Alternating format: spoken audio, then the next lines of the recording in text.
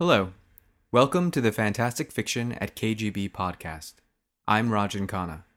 Fantastic Fiction at KGB is a monthly reading series held on the third Wednesday of every month at the famous KGB bar in Manhattan's East Village. Fantastic Fiction is hosted by Ellen Datlow and Matthew Kressel and features up-and-comers and luminaries in the fields of science fiction, fantasy, and horror. The following audio was recorded live at the KGB bar, so please excuse the various background noises, bumps in the night, and other disturbances that you might hear. It's a live reading in New York City, and anything can and often does happen. And now, on to this month's reading. We hope you enjoy the following recording, and we thank you for listening. How's everybody doing? Can you hear me? All right. Thank you for coming on this sweltering July evening. Yes. We really appreciate you coming. So Fantastic Fiction at KGB, if this is your first time here, it's a monthly reading series held on the third Wednesday of every month. There's never a cover charge. It's always free. All we ask is that you buy a drink, hard or soft, and tip your bartender. So your drinks basically support the bar, keep the series going, because if the bar keeps going, then the series keeps going. So please do that if you can. I'm really excited. I always say this, but it's always true. We don't invite people we don't like. Cadwell Turnbull and Dora Goss are going to be reading for us tonight, and I'm super excited.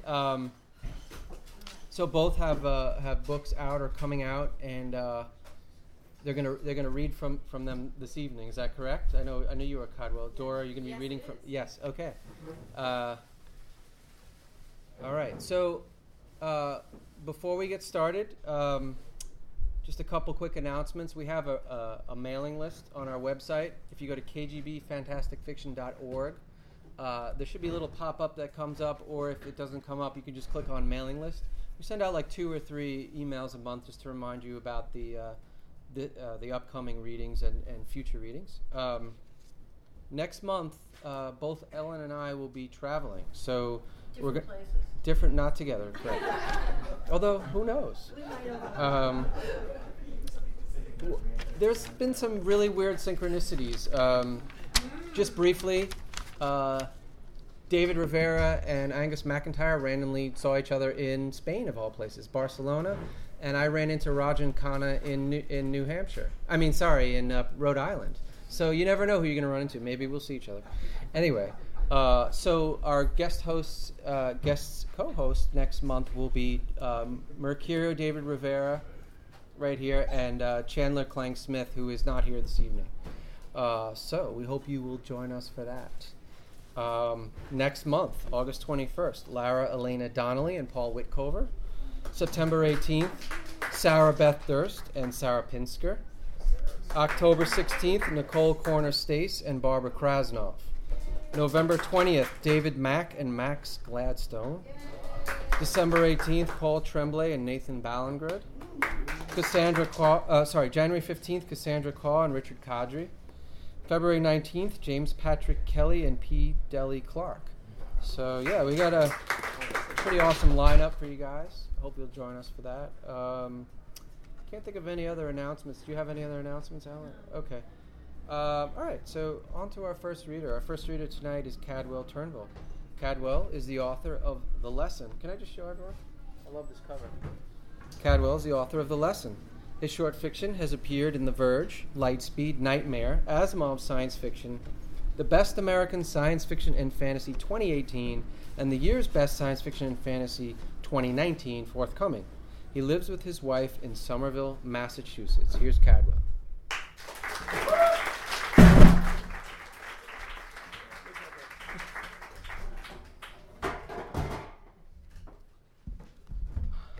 Hello. I want to thank Matthew and Ellen for having me, and thank you all for coming out. I really appreciate it. Thank you. I'm going to read from my novel, The Lesson. I've talked about it as Aliens in the Caribbean. To give a longer description, it's a first contact novel set in the U.S. Virgin Islands after an alien occupation, and it explores the relationship between locals and the ENA, the aliens, over a 5-year span. I'm going to read from chapter 2. It's from one of the protagonists. His name is Jackson. 2 things you might need to know about him. He is doing research for a book that chronicles the history of invasions to U.S. Virgin Islands. There have been several, including the aliens. And he's also just recently divorced from his wife, Aubrey. Jump around a little bit. Sandy's was only a 2-minute walk from Bella Blue, but Jackson took his sweet time getting there. He pushed open one of the double doors, and the sound of lively chatter greeted him. Sandy's was a dive compared to Bella Blue, but it had a homey feel that made it much more inviting. Clever sayings and old-timey photos of St. Thomas hung on the walls. "Warning," said a sign in big, bold letters. "The consumption of alcohol may cause pregnancy." "No trespassing," said another. "Violators will be shot. Survivors will be shot again." A crocodile skull dangled from the ceiling. Jackson had no idea of its authenticity. In the back were 2 pool tables, which almost always had people playing on them. Tonight was no exception. The chairs that curved around the U-shaped bar were empty, except for an older white man at one end and a younger-looking woman at the other. The bartender was busy pouring drinks for a couple who stood near the door. Jackson watched the woman on the far end of the bar. She had her dreadlocks pulled back into a ponytail of sorts, the thick knots falling behind her like the dormant limbs of some many-tentacled sea monster. She looked sullen but at ease, a greenie in one hand. Even from where he sat, he could see those piercing light brown eyes that seemed to glow faintly in the bar's low light. Her skin was dark like Jackson, but it gleamed as if she were some goddess who had stepped into the world of men only the day before and had not yet begun to age. Her black tank top exposed arms corded with muscles. Seeing her powerful arms, Jackson finally considered the prospect of losing his head. He felt the skin of his neck go taut, could almost feel her hands on him, the flesh tearing as easily as bread. He knew that the Ina were powerful and not opposed to harming humans, and he recognized the same self-assuredness, the same discreet threat in the woman across the bar. Just like other Ina he had glimpsed on island, she carried herself with the promise of violence. But no one mistook Mira for just any Ina. No other Ina fascinated and terrified the islanders the way she did.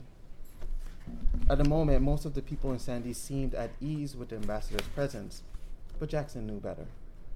He knew what hid under the smiles and conversation, the same quiet terror that was making his legs shake as he took his seat at the bar. He ordered a greenie, and the bartender slid him a long-necked bottle of Heineken, cold and sweating with a little foam peeking from its lid. Jackson let it settle and then took his swig while giving the ambassador quick glances. Soon he gave up all his ambitions, measuring himself against the intimidating creature and finding that he was not up to the task. There would be no confrontation, no revelations this night. His sane mind had prevailed. Sandy's had tables all around. Most but not all were empty. The couple at the bar had gone into the back room to watch a group of older men play pool, but a gang of young people were talking loudly at a corner booth. Every now and then, one of them looked in the ambassador's direction. Another couple ate their dinner quietly at the other end of the room, behind the ambassador's back. They too kept their eye on her, sneaking furtive glances. The older white man smiled in Jackson's direction, and Jackson recognized the dirty blonde hair and missing teeth.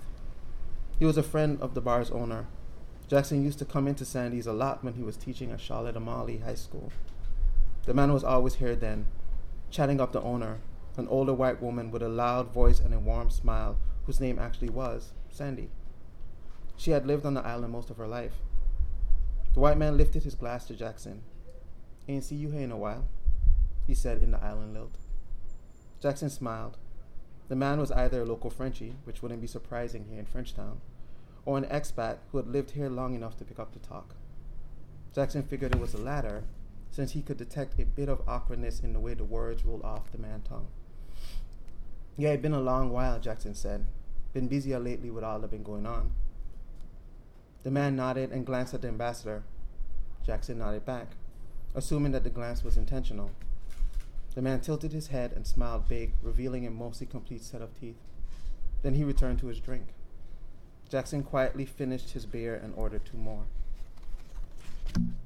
After the third Heineken, he switched back to a rum and coke. Without meaning to, he continued his careful observation of the ambassador. Another drink? The bartender asked the ambassador. He was white and definitely an expat, but had been working at Sandy's for several years now. He had a laid-back disposition that Jackson liked, and he seemed completely at home with the ambassador, which impressed Jackson. The ambassador looked up at the bartender, smiled and said, "Yes, give me another one." The bartender nodded. Most other Ina could not pull off an act like this. Even in their human skin, they couldn't be mistaken for the real thing. They were too slow, too jerky in their movements. Not the ambassador. She could pass for an islander if only her face weren't so infamous.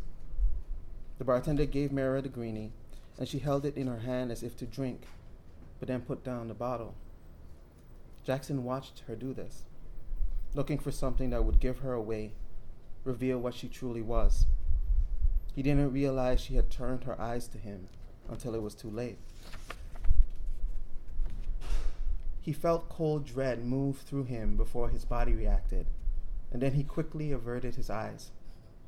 He felt the seconds tick by as he fixed his attention on a painting above the heads of the dining couple behind Mira. He waited. After some time, when he couldn't take it anymore, he allowed himself a quick glance at her. She was still watching him with no expression at all. Something in her gaze caught him. He had stared into her eyes and turned to stone. Ants crawled up his back and he was powerless to stop them. The world around him disappeared into those eyes. Before he screamed, she pulled her attention away, releasing him. As if nothing had happened at all, she returned to her drink, staring into the middle distance between them, going back to whatever thoughts were occupying her mind. Jackson felt hot behind the ears. He looked around, embarrassed. No one was looking at him, but the room was quiet.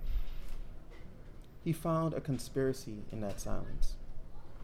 Perhaps he drunk too much, but something broke in him then. His heart thumped with panic rage, and the urge flooded back into him, filling all the spaces his terror had left. He wanted to run into traffic, to tip over a cliff, to slide the knife against flesh to watch it bleed.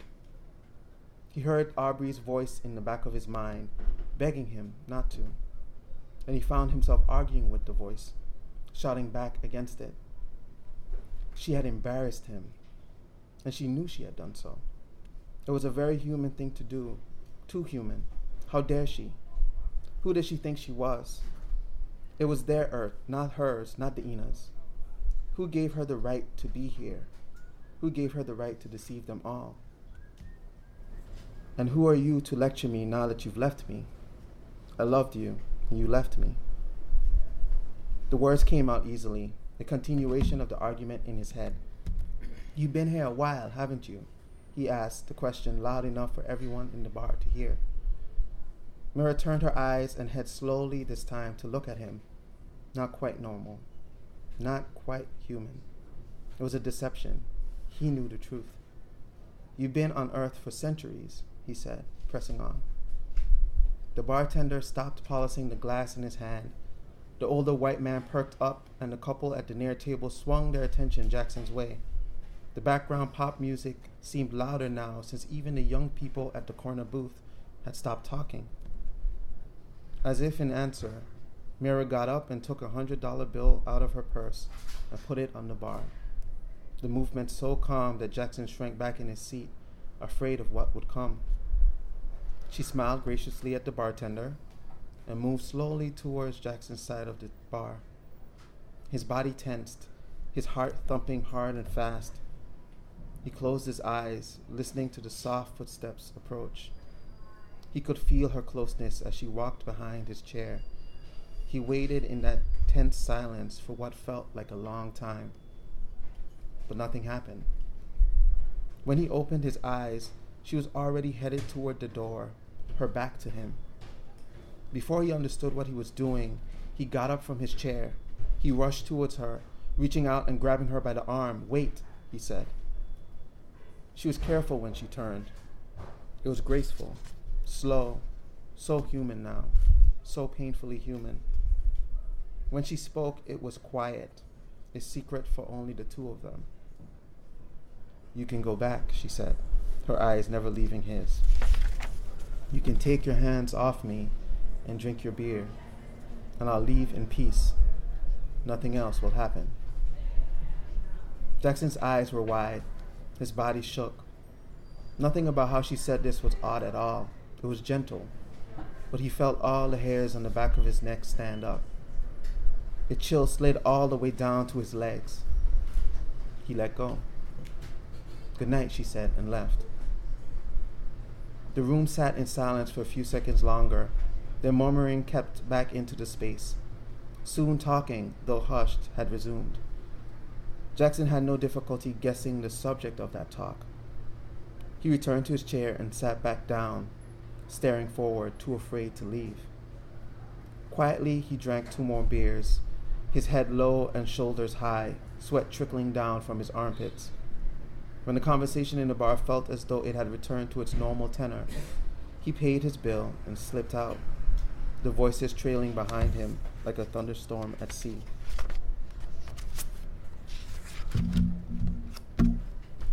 Through the night, Jackson's dreams were filled with faces. It was as if the entire history of his island spoke to him from the darkness of his fitful sleep. Her voice was loudest of all. "You can still go back." Where, he kept asking, in that purgatory between sleep and wakefulness. But he found that her voice only repeated the plea. "You can still go back." Jackson had come across Mira by accident during his research. The earliest appearance was from the journal of Dr. Hans Balthasar Hornbeck, a Danish man appointed to be district physician of St. John in 1825, back when the Danes still owned the Virgin Islands. In Hornbeck's early years as a physician, he noticed stories of a woman who healed slaves on the island. He got a description from a slave boy he had been treating. The woman was slender, with smooth dark brown skin and piercing amber eyes. Another patient described her as stout, with a mane of locked hair.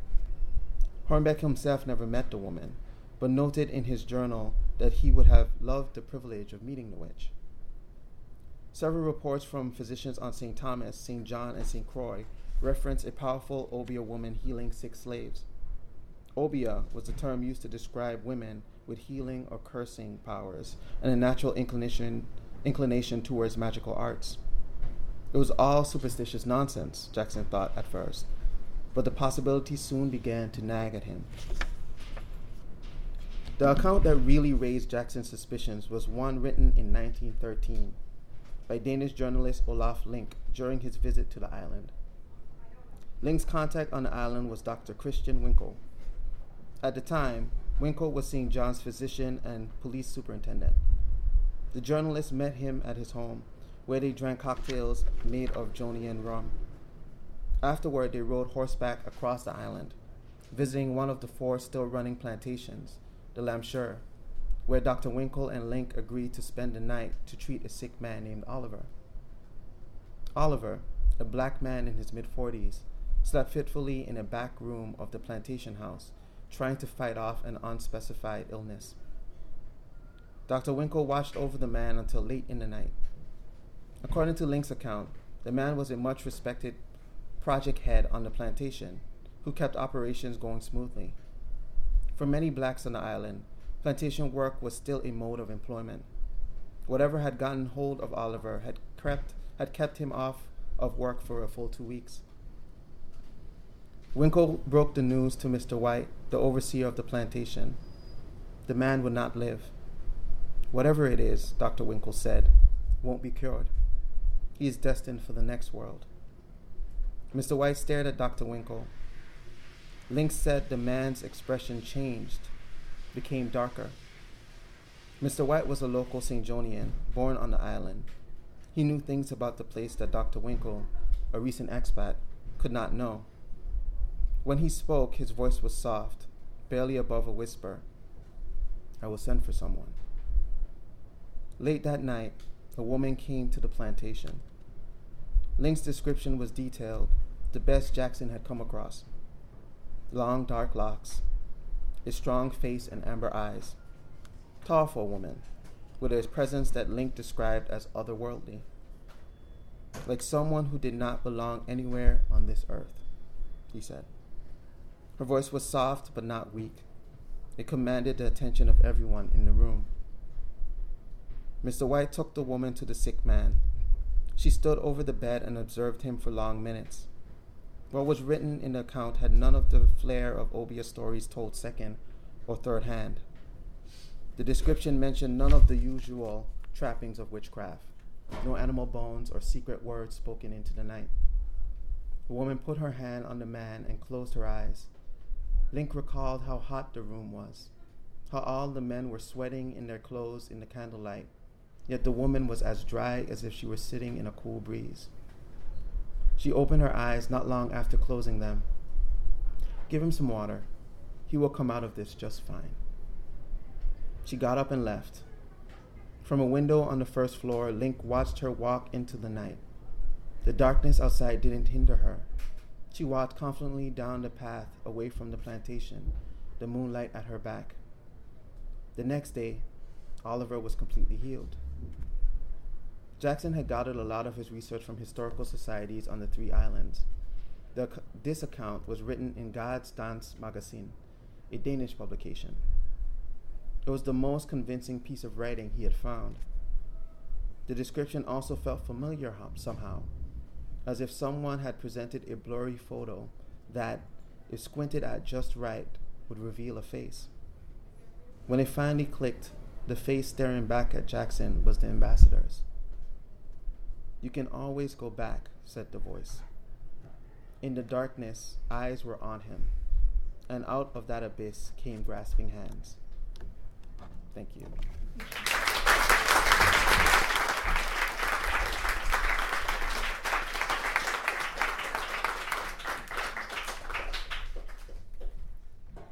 Thank you. So that has come out, and the publisher is Blackstone. Cool. Oh, the audio. I know they've been doing print. Mm-hmm. That's great. Okay, we're going to take about 10 minutes or so for a break, 10 or 15 minutes. Please have a drink, stay hydrated, and we'll be back with Theodora Goss. Thank you. Hello, everybody. Hello. Hello. Welcome back. Welcome back to Thank you. Welcome back to Fantastic Fiction at KGB. Our next guest is Theodora Goss, who is a World Fantasy and Locus Award-winning author of novels, short stories, essays, and poetry. Her most recent collection, Snow White Learns Witchcraft, retells and recasts fairy tales, and her forthcoming novel, The Sinister Mystery of the Mesmerizing Girl, will be published in October. She has been a finalist for the Nebula Award, the Crawford, the Scion, and the Mythiopoeic Awards, as well as on the Tiptree Award honor list. And her work has been translated into 12 languages. She teaches literature and writing at Boston University and the Stone Coast MFA program. Before we welcome her, I just want you to know her book's for sale here. The new book, it's a collection, Snow White Learns Witchcraft. So I hope that you will all buy it after the reading. And please welcome Theodora Goss.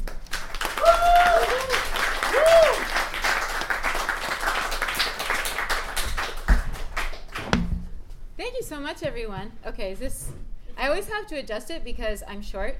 This is working though, right? Yes. Can you hear me? Okay, so first thing, does anyone want book swag stuff?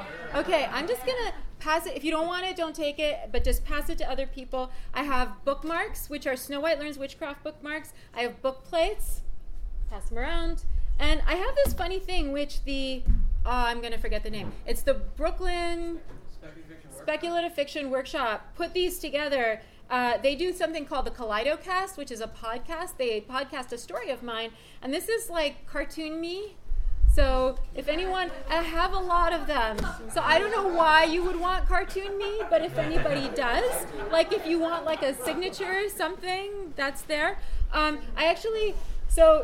Matt asked me to bring some books. I only have a few because I couldn't carry that many. But I do, in fact, have my first novel, which was The Strange Case of the Alchemist's Daughter, which, if you don't know anything about it, these are the adventures of Mary Jekyll, Diana Hyde, Justine Frankenstein, I can hear the rain starting, Catherine Moreau, and Beatrice Rappaccini in late 19th century London, where they meet Sherlock Holmes. They meet each other as well, and they help him solve a mystery and figure out why these girl monsters were all created. And the second book, the European Travel for the Monstrous Gentlewoman, takes them on an adventure in Vienna and Budapest. And I had to do a lot of research for this in Vienna and Budapest. A lot of it involved eating pastries. So, if you could just stick these. So those, I have a couple copies of each. And I also have Snow White Learns Witchcraft, which is the book that I'm reading from today. So this was kind of a project that was near and dear to my heart. Basically what I did was say, I've got a bunch of stories that are based on fairy tales and also poetry. And they're all based on fairy tales in some way, or my attempts to write fairy tales. And Snow White Learns Witchcraft actually the title comes from the first poem in here, which is about Snow White.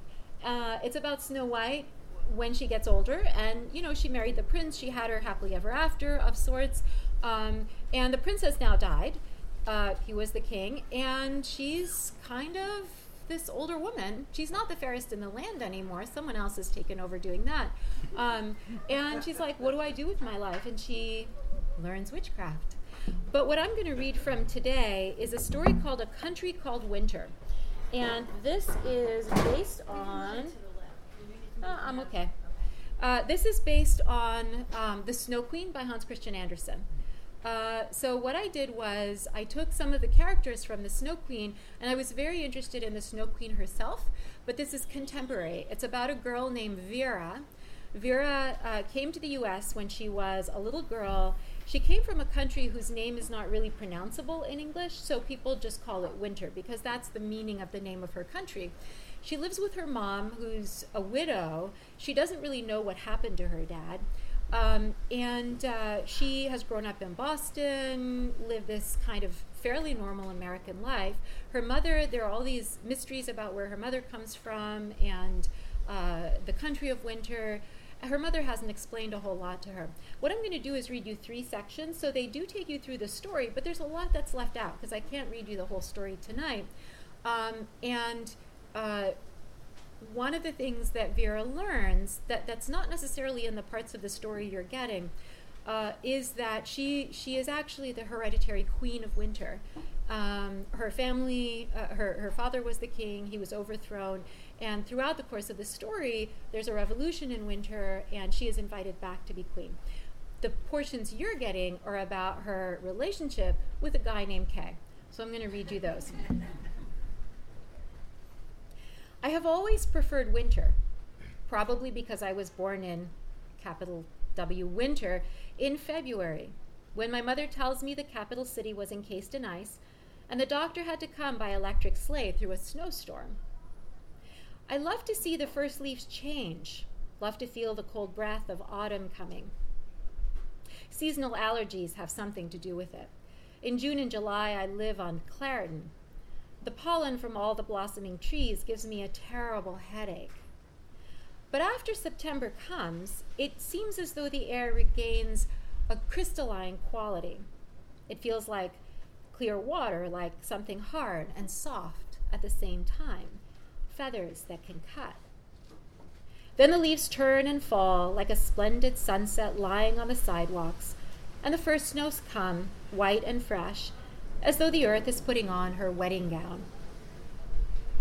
Christmas has always been my favorite holiday. In my country, gifts are not brought by Santa Claus. The Lady in the Moon herself comes down from the sky in her silver sleigh, drawn by snow geese that have put on their white plumage for winter. Next to her sits the white fox who eats the moon each month before the lady renews it again. With the help of all the stars who look like elves in sparkling tights and dresses, she distributes gifts to children throughout the land. Although my mother had given up many of our native customs, each year she decorated the tree with a moon on top, papier-mâché stars hanging from the branches, felt reindeer, and gingerbread men. We would leave out elderberry wine for the lady in the moon and a plate of oatcakes with a wedge of cheese for the geese and fox. The next morning, the oatcakes always had small bites taken out of them, and the cheese was eaten into a crescent shape. I met Kay during the first snowfall. He bumped into me as I was walking to class, thinking about my paper on the rhetoric of mourning and the poetry of Emily Dickinson. I slipped and fell on the icy sidewalk. "Unskilled," he said, then switched into English. "I'm sorry, how stupid of me. I should have watched where I was going. Let me help you up." He took off his right glove and reached down a pale, firm hand. I recognized him from my class on the Transcendentalists, which was a 500-level course for both upper-class undergrads and MA students. He was the one who always did the reading and talked about the Transcendentalists as though their ideas mattered for more than the final exam. I had noticed him. He was, after all, tall and blonde and very good-looking. He was hard not to notice. But I had thought of him as simply another undergrad. What made him so much more exciting than the other boys I had dated? Well, he was European, more sophisticated, more intellectual. He could talk about postmodern literary theory, although after several beers, his utterances became as convoluted as Lacan's. His area was modern European literature. He had been taking courses in the American Studies department simply for a distribution requirement. But he could also be moody, go silent for days at a time, sitting in his dorm room window seat and looking out at the snow. I asked him once if all that theory was good for him. Still, there was something in me that was attracted to him. His family came from a small village in Denmark beside a glacier where the primary industry was the ski season. Sometimes he seemed like a breath of cold mountain air. We had been dating for several months, and our relationship was going well. He was going to stay in Boston for Christmas, and I had already told him that he could come celebrate with me and my mother. When Gerda showed up. It was after Thanksgiving break. We were sitting in our Transcendentalism class, waiting for Professor Feldman, bobbed to those of us who were grad students, but only in office hours and at departmental cocktail parties, to show up when in walked a girl. Well, a woman, but she was not much older than me. She was wearing a pair of red boots that came up over her knees, and her black hair was cut in Louise Brooks bob. She stood in front of the class and said, "Hi, everyone. I have some bad news. Professor Feldman had a heart attack over the break. We don't know yet when he'll be able to come back to class.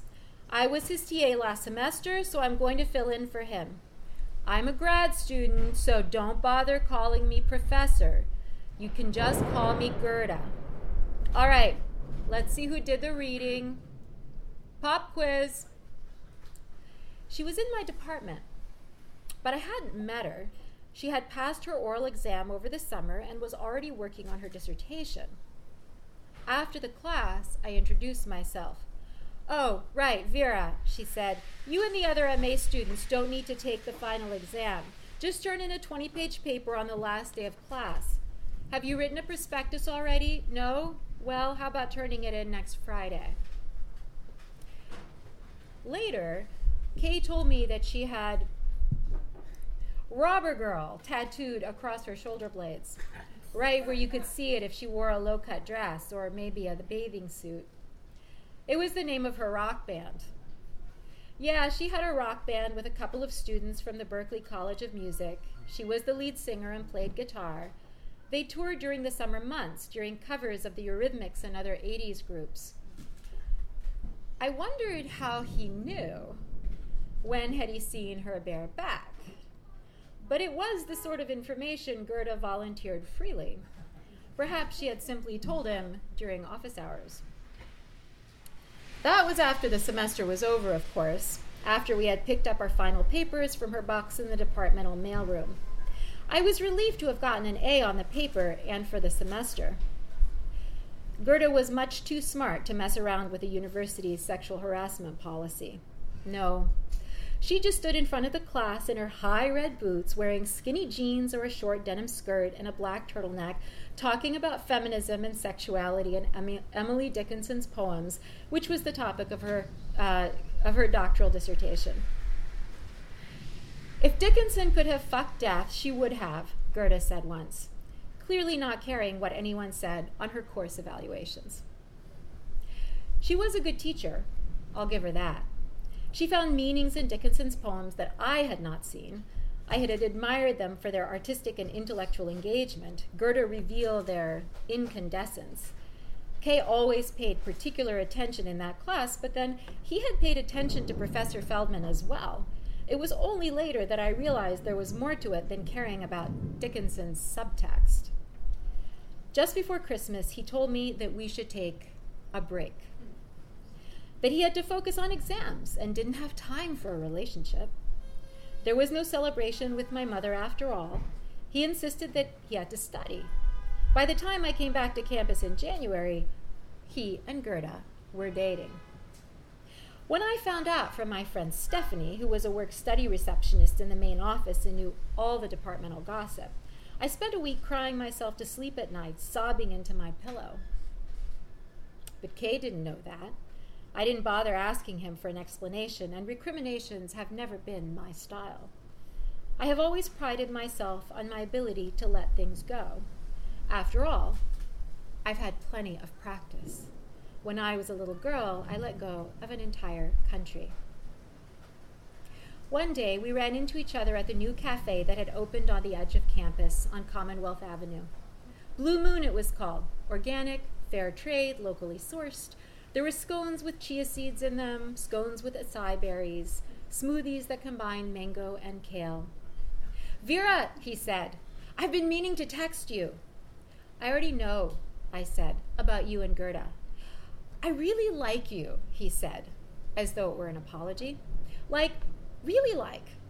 But Gerda, I don't know, we're just on the same wavelength.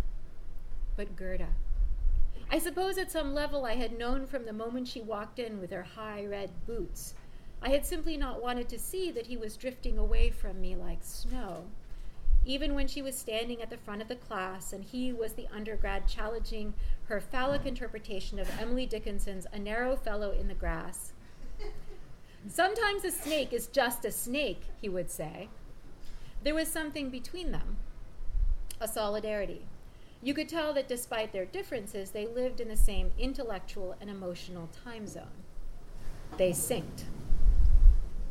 I hope you're happy with her, I said. I'm sure she'll be happy with you. Why wouldn't she be? Any disagreements would be smoothed over by his blue Danish eyes, the perfection of his cheekbones. I'm skipping a section. Okay, next section. And then spring failed to come. In April, the snow did not melt.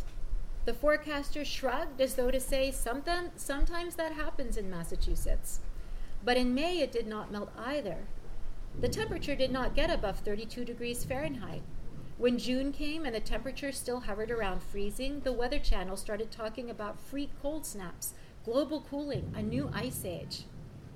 By that time, I assumed Kay had gone back to Denmark for the summer break. Of course, I was still on campus, studying for my oral exam and RAing for the high school juniors and seniors, taking summer courses, trying out college for the first time. Anyway, I lived in Boston. I had nowhere else to go. But one day, I got a text on my cell phone. V, need to talk to you, please, Kay. Why? I texted back. To talk about us. Well, that wasn't exactly an answer, was it? What about? Please, I'll buy coffee, Blue Moon, at 3. Fine. What was I going to do, refuse to see him altogether? That would just prove to him that I cared, and I didn't. Well, I did, but I didn't want him to know that. Anyway, it was uncivilized. Only high school girls who had watched too much reality TV behaved like that. He was waiting for me at a table near the front of the cafe with a small cappuccino topped with cinnamon, my favorite. He still had perfect cheekbones, but just above his right cheekbone, at the corner of his eye, was a rectangular Band-Aid. Had he cut himself shaving? No, it was too high for a shaving cut. Well, I would not ask him about it. I was no longer his girlfriend after all. Let Gerda do that. All right, what is it? I said, sitting down. He slid the cappuccino over to me. I know I messed up, he said. I should have told you about Gerda. I'm really sorry. Really, really sorry. Is there any way we can start over? I looked at him, astonished. Start over? Like what? Like it never happened? What about Gerda anyway? Where is she? And what are you doing here? Shouldn't you be in Denmark?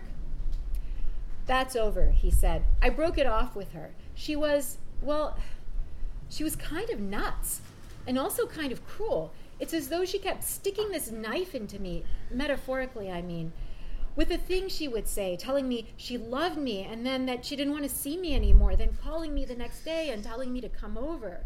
It's like she wanted to punish me for caring about her. And she was so negative. She would laugh at me for things like my mom sending me cookies from home. I mean, the embassy, not home. She called me sentimental. I don't know where she is now. She said she was going on tour with Robber Girl, and then she left. The last I heard from her, she was in Austin, Texas. She hasn't texted me since. But honestly, I don't care where she is. Come on. I know I messed up, but I care about you more than I've ever cared about anyone.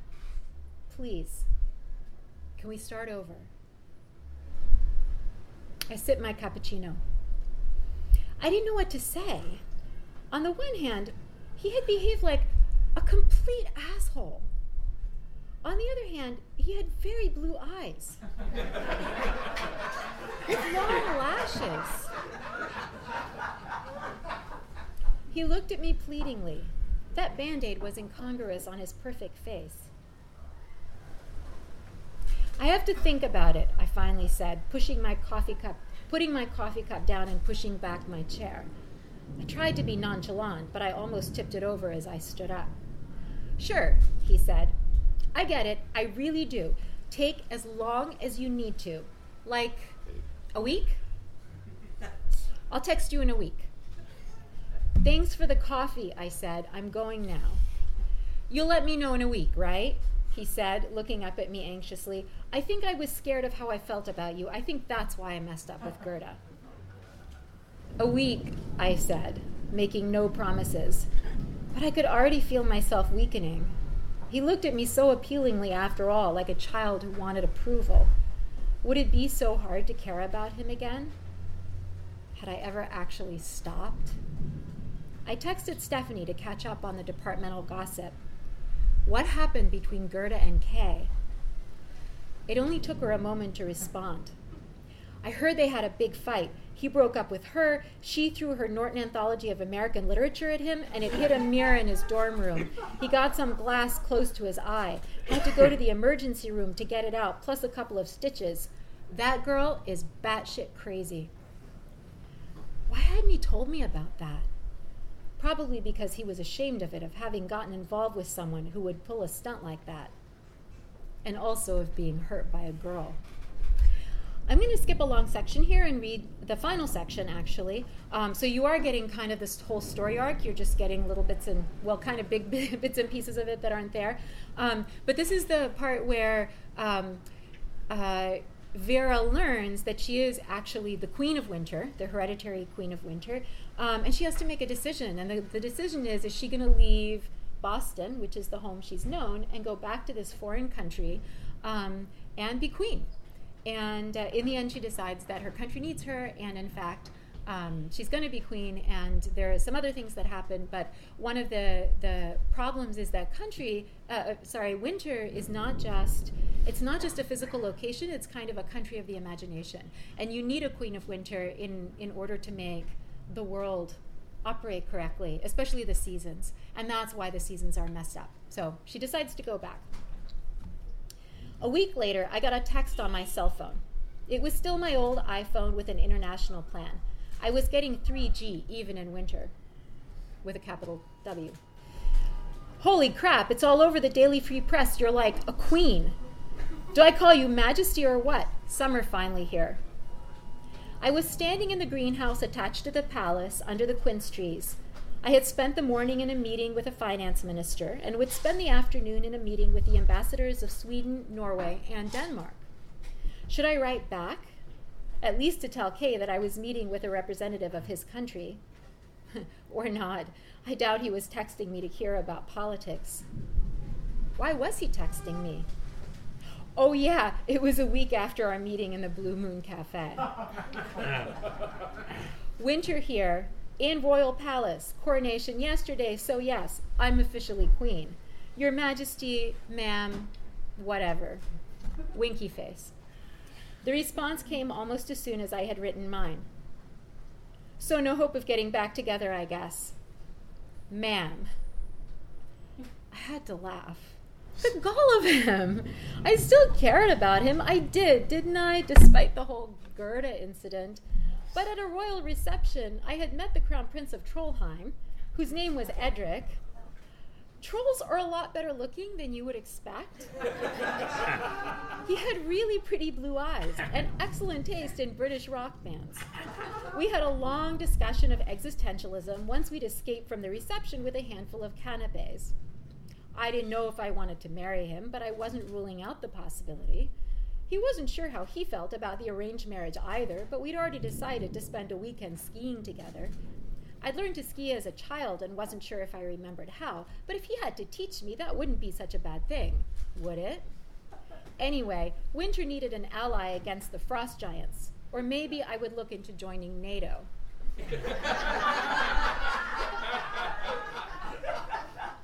You can't date me from Boston, I texted back. What if I came to winter? Do you even know how to get here? Pretty sure there's a Lufthansa flight to Finland. From there, I don't know, reindeer? It could be like a quest or like a road trip, except with sleighs. I looked around me at the glass walls of the greenhouse. Inside, it was all trees and leaves and blossoms. Outside, the snow was just starting to melt. At this altitude, summer came late, even in ordinary years. Here I was, the Snow Queen, what I was born to be, at least according to my mother and Baroness Hapsenkopf. I did not feel like much of a queen. However, in the last week, I had met with members of parliament from the three major parties, the heads of various labor unions, the generals who had participated in the recent coup, the matriarch and her council of priestesses, the director of the central bank, and, at my insistence, a selection of ordinary citizens chosen by lottery from university professors to plumbers and seamstresses. I had been interviewed by both major newspapers, all three state television stations, and an online journal called WW for Women of Winter. I did not know if I would make a good queen, but I was starting to see what needed to be done, how to restore the economy of my country. It would take a while, but these things always did.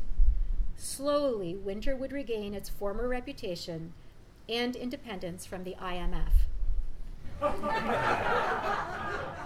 All right, I texted. If you can figure out how to get here, come find me. Would Kay make it to my palace of white stone veined with quartz, or get lost along the way among the snows? If he made it, would I choose him or Edric, who was, after all, a prince? I didn't know, but today I was the Queen of Winter, and I had more important things to think about. For a moment, I stood among the quince trees, whose white blossoms looked like snow on the branches and fell like snow to the ground. Outside, a dusting of snow fell from the roof like blossoms blown by the wind. And then I turned and walked into my palace, where my future, whatever it was, awaited me. Come